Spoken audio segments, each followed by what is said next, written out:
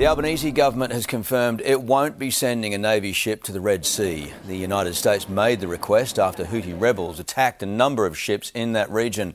Chinese government-aligned newspaper The Global Times has welcomed the decision, saying Australia has, quote, finally stepped out of America's shadow. The idea that Australia is not making a contribution to uphold global norms and global order in a situation like this is just bizarre. Labor says it's sending more Defence Force staff to assist with another joint maritime operation, this one in Bahrain.